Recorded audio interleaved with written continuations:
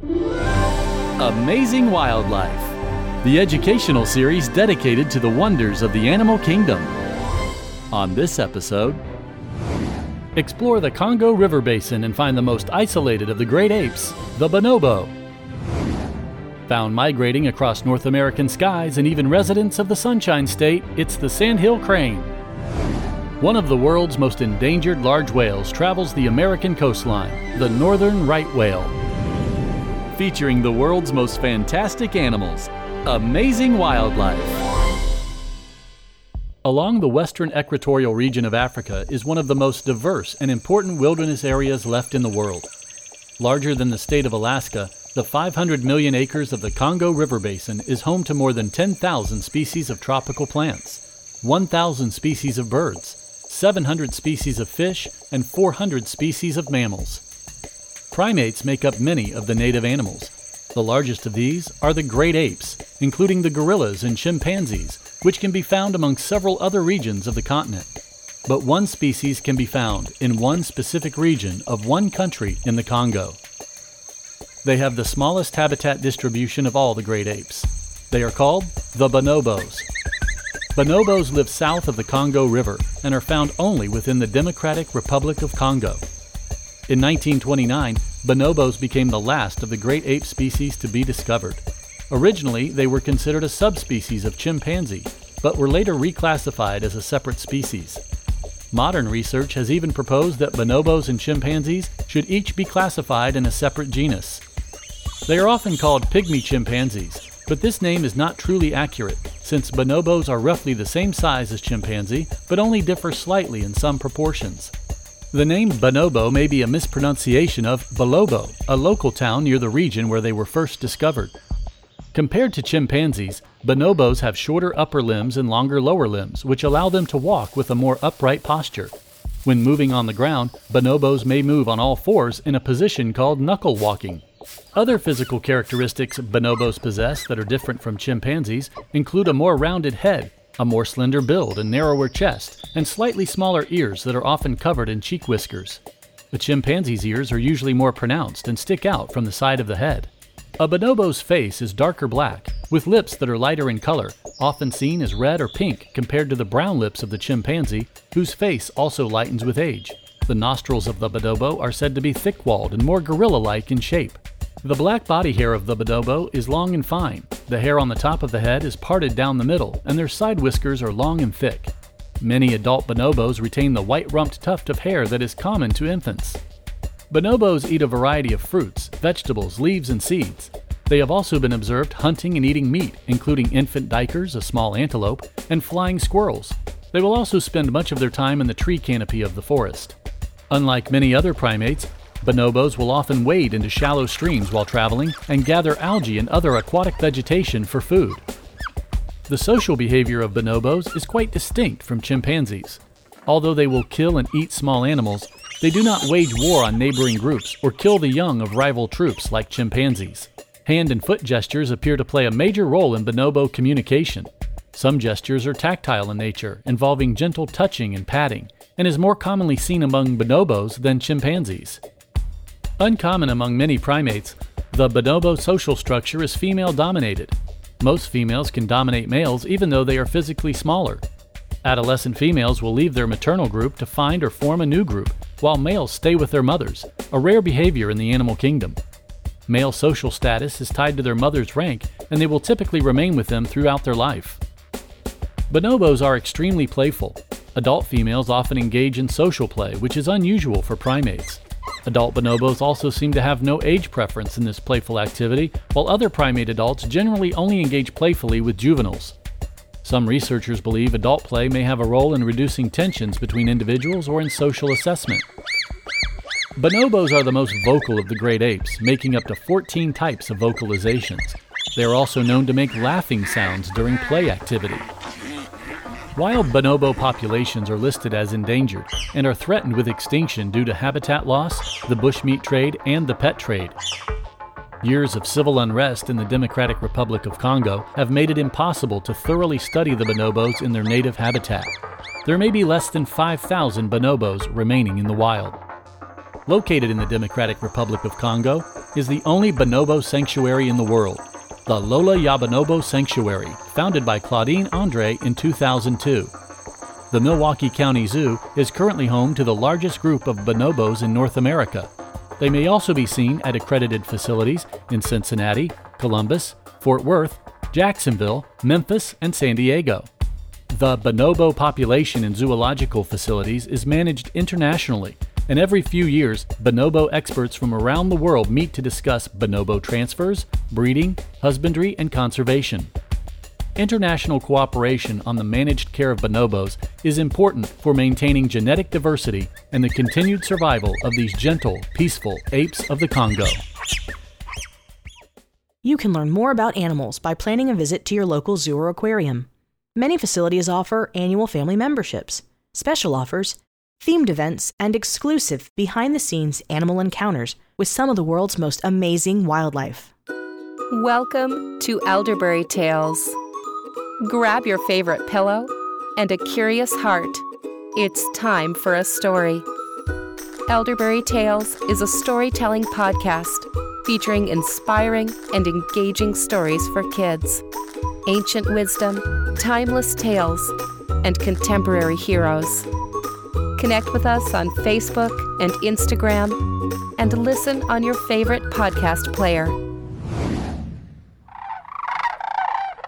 With a unique, loud trumpeting call that can be heard from miles away, the slender and tall sandhill crane is sometimes found in huge numbers filling the skies overhead. Found in several scattered areas of North America, sandhill cranes gather among the sandhills of the Platte River in Nebraska in early spring.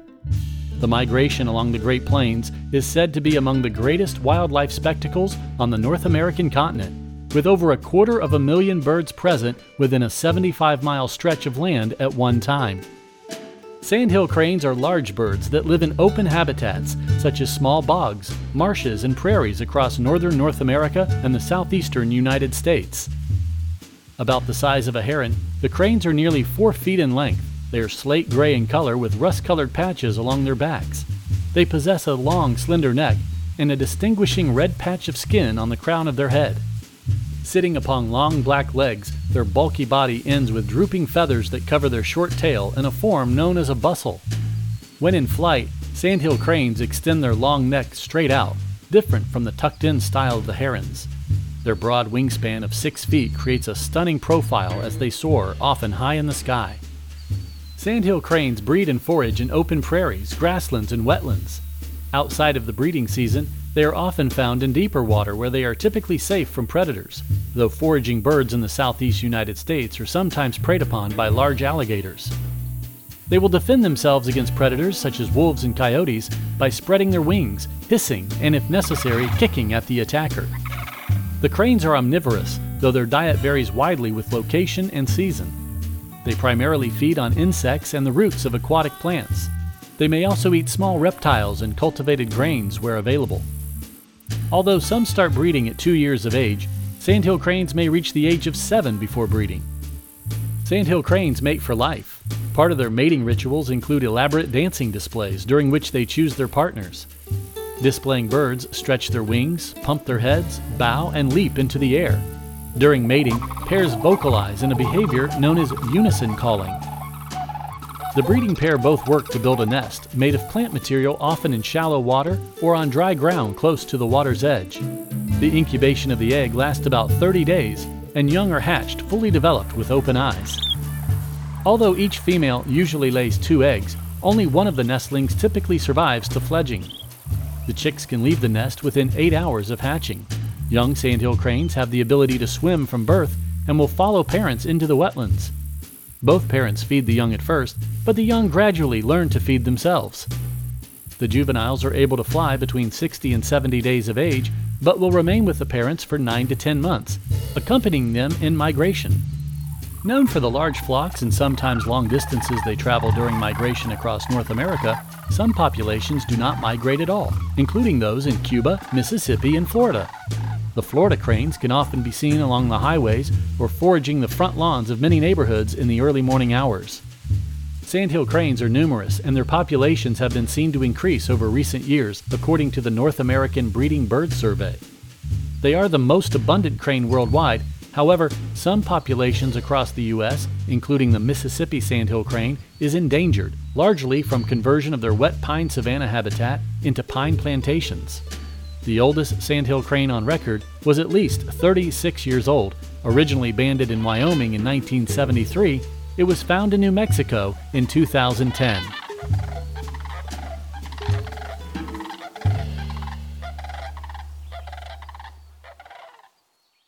Complete transcripts, show notes, and links for this episode are available at amazingwildlifepodcast.com. There you can find quick links to your favorite podcasting apps like Spotify, iHeartRadio, Apple Podcast, and more. Be sure to rate and review the show and help support our ongoing broadcast. Join us on Facebook and Twitter and share the wonders of the animal kingdom with Amazing Wildlife.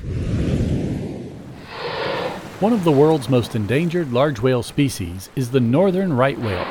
About 400 North Atlantic right whales remain, and fewer than 100 North Pacific right whales are known to exist. A third species, the southern right whale, is found throughout parts of the Southern Ocean. Due to the popular and lucrative whaling industries of the 17 and 1800s, by the early 1890s, commercial whalers had hunted right whales in the Atlantic to the brink of extinction.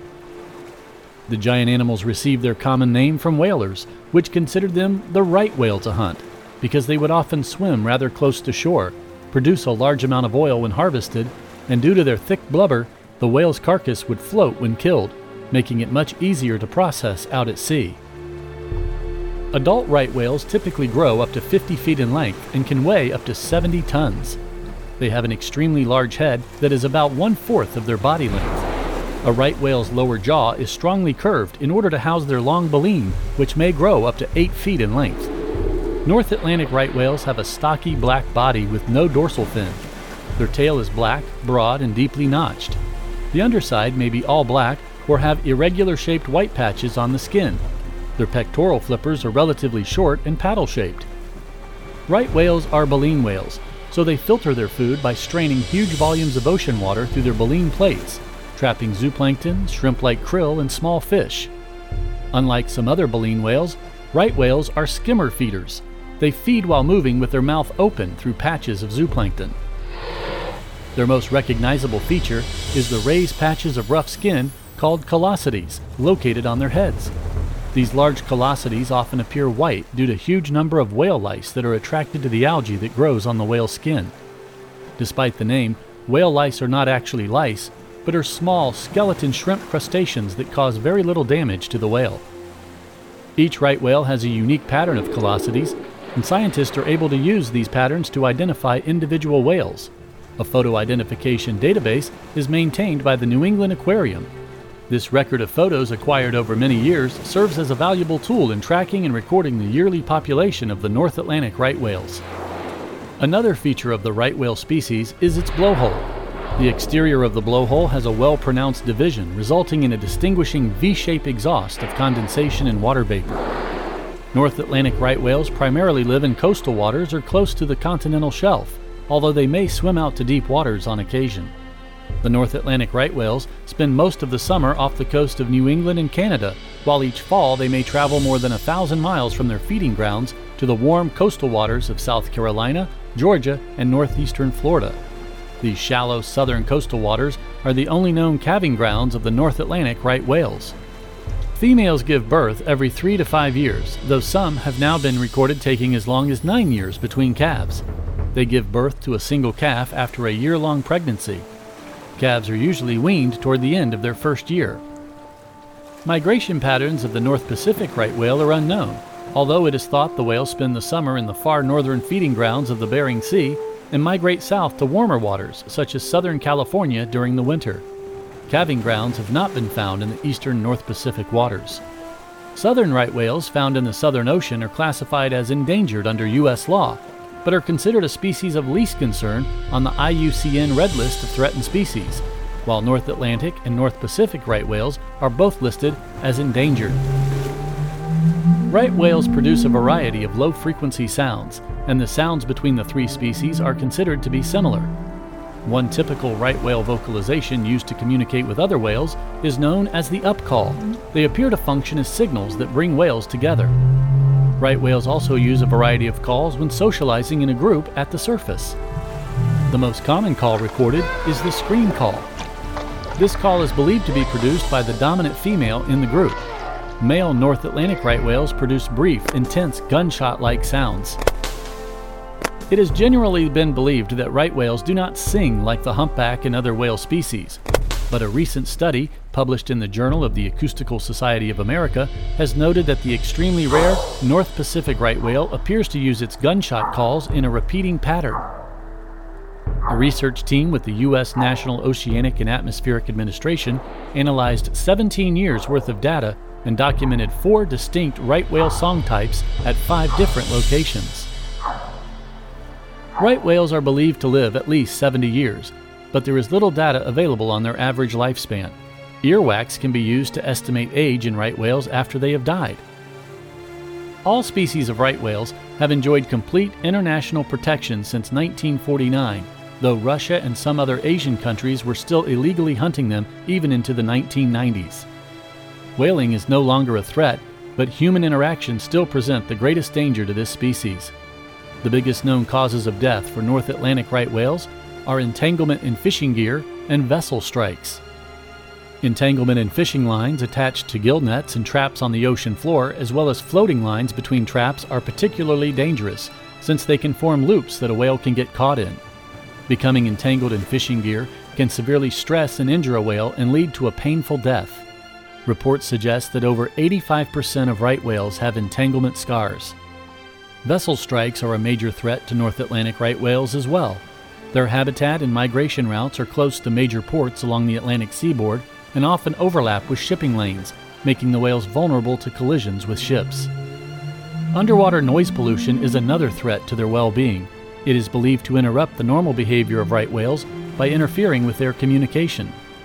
Once considered the right whale to hunt, a name based on their value as a dead animal rather than a living species, with fewer than 500 believed to be in Atlantic waters and perhaps fewer than 100 in the Pacific, today may be the right time to prevent the right whale's extinction. Our mission is to inspire a greater awareness of global wildlife species and the importance of animals in the world's ecosystems. Amazing Wildlife is an independently produced program and is not affiliated with any specific zoological organization or facility. You can support our ongoing broadcast by subscribing to the show through your favorite podcasting app. Join us for more of the world's most fantastic animals on the next Amazing Wildlife. Special thanks to the following organizations for their education, research, and conservation programs that provided information for this episode: the National Audubon Society, Columbus Zoo and Aquarium, the Cornell Lab of Ornithology, Jacksonville Zoo and Gardens, Milwaukee County Zoo, the New England Aquarium, NOAA Fisheries, San Diego Zoo Global, and the Smithsonian Ocean Portal.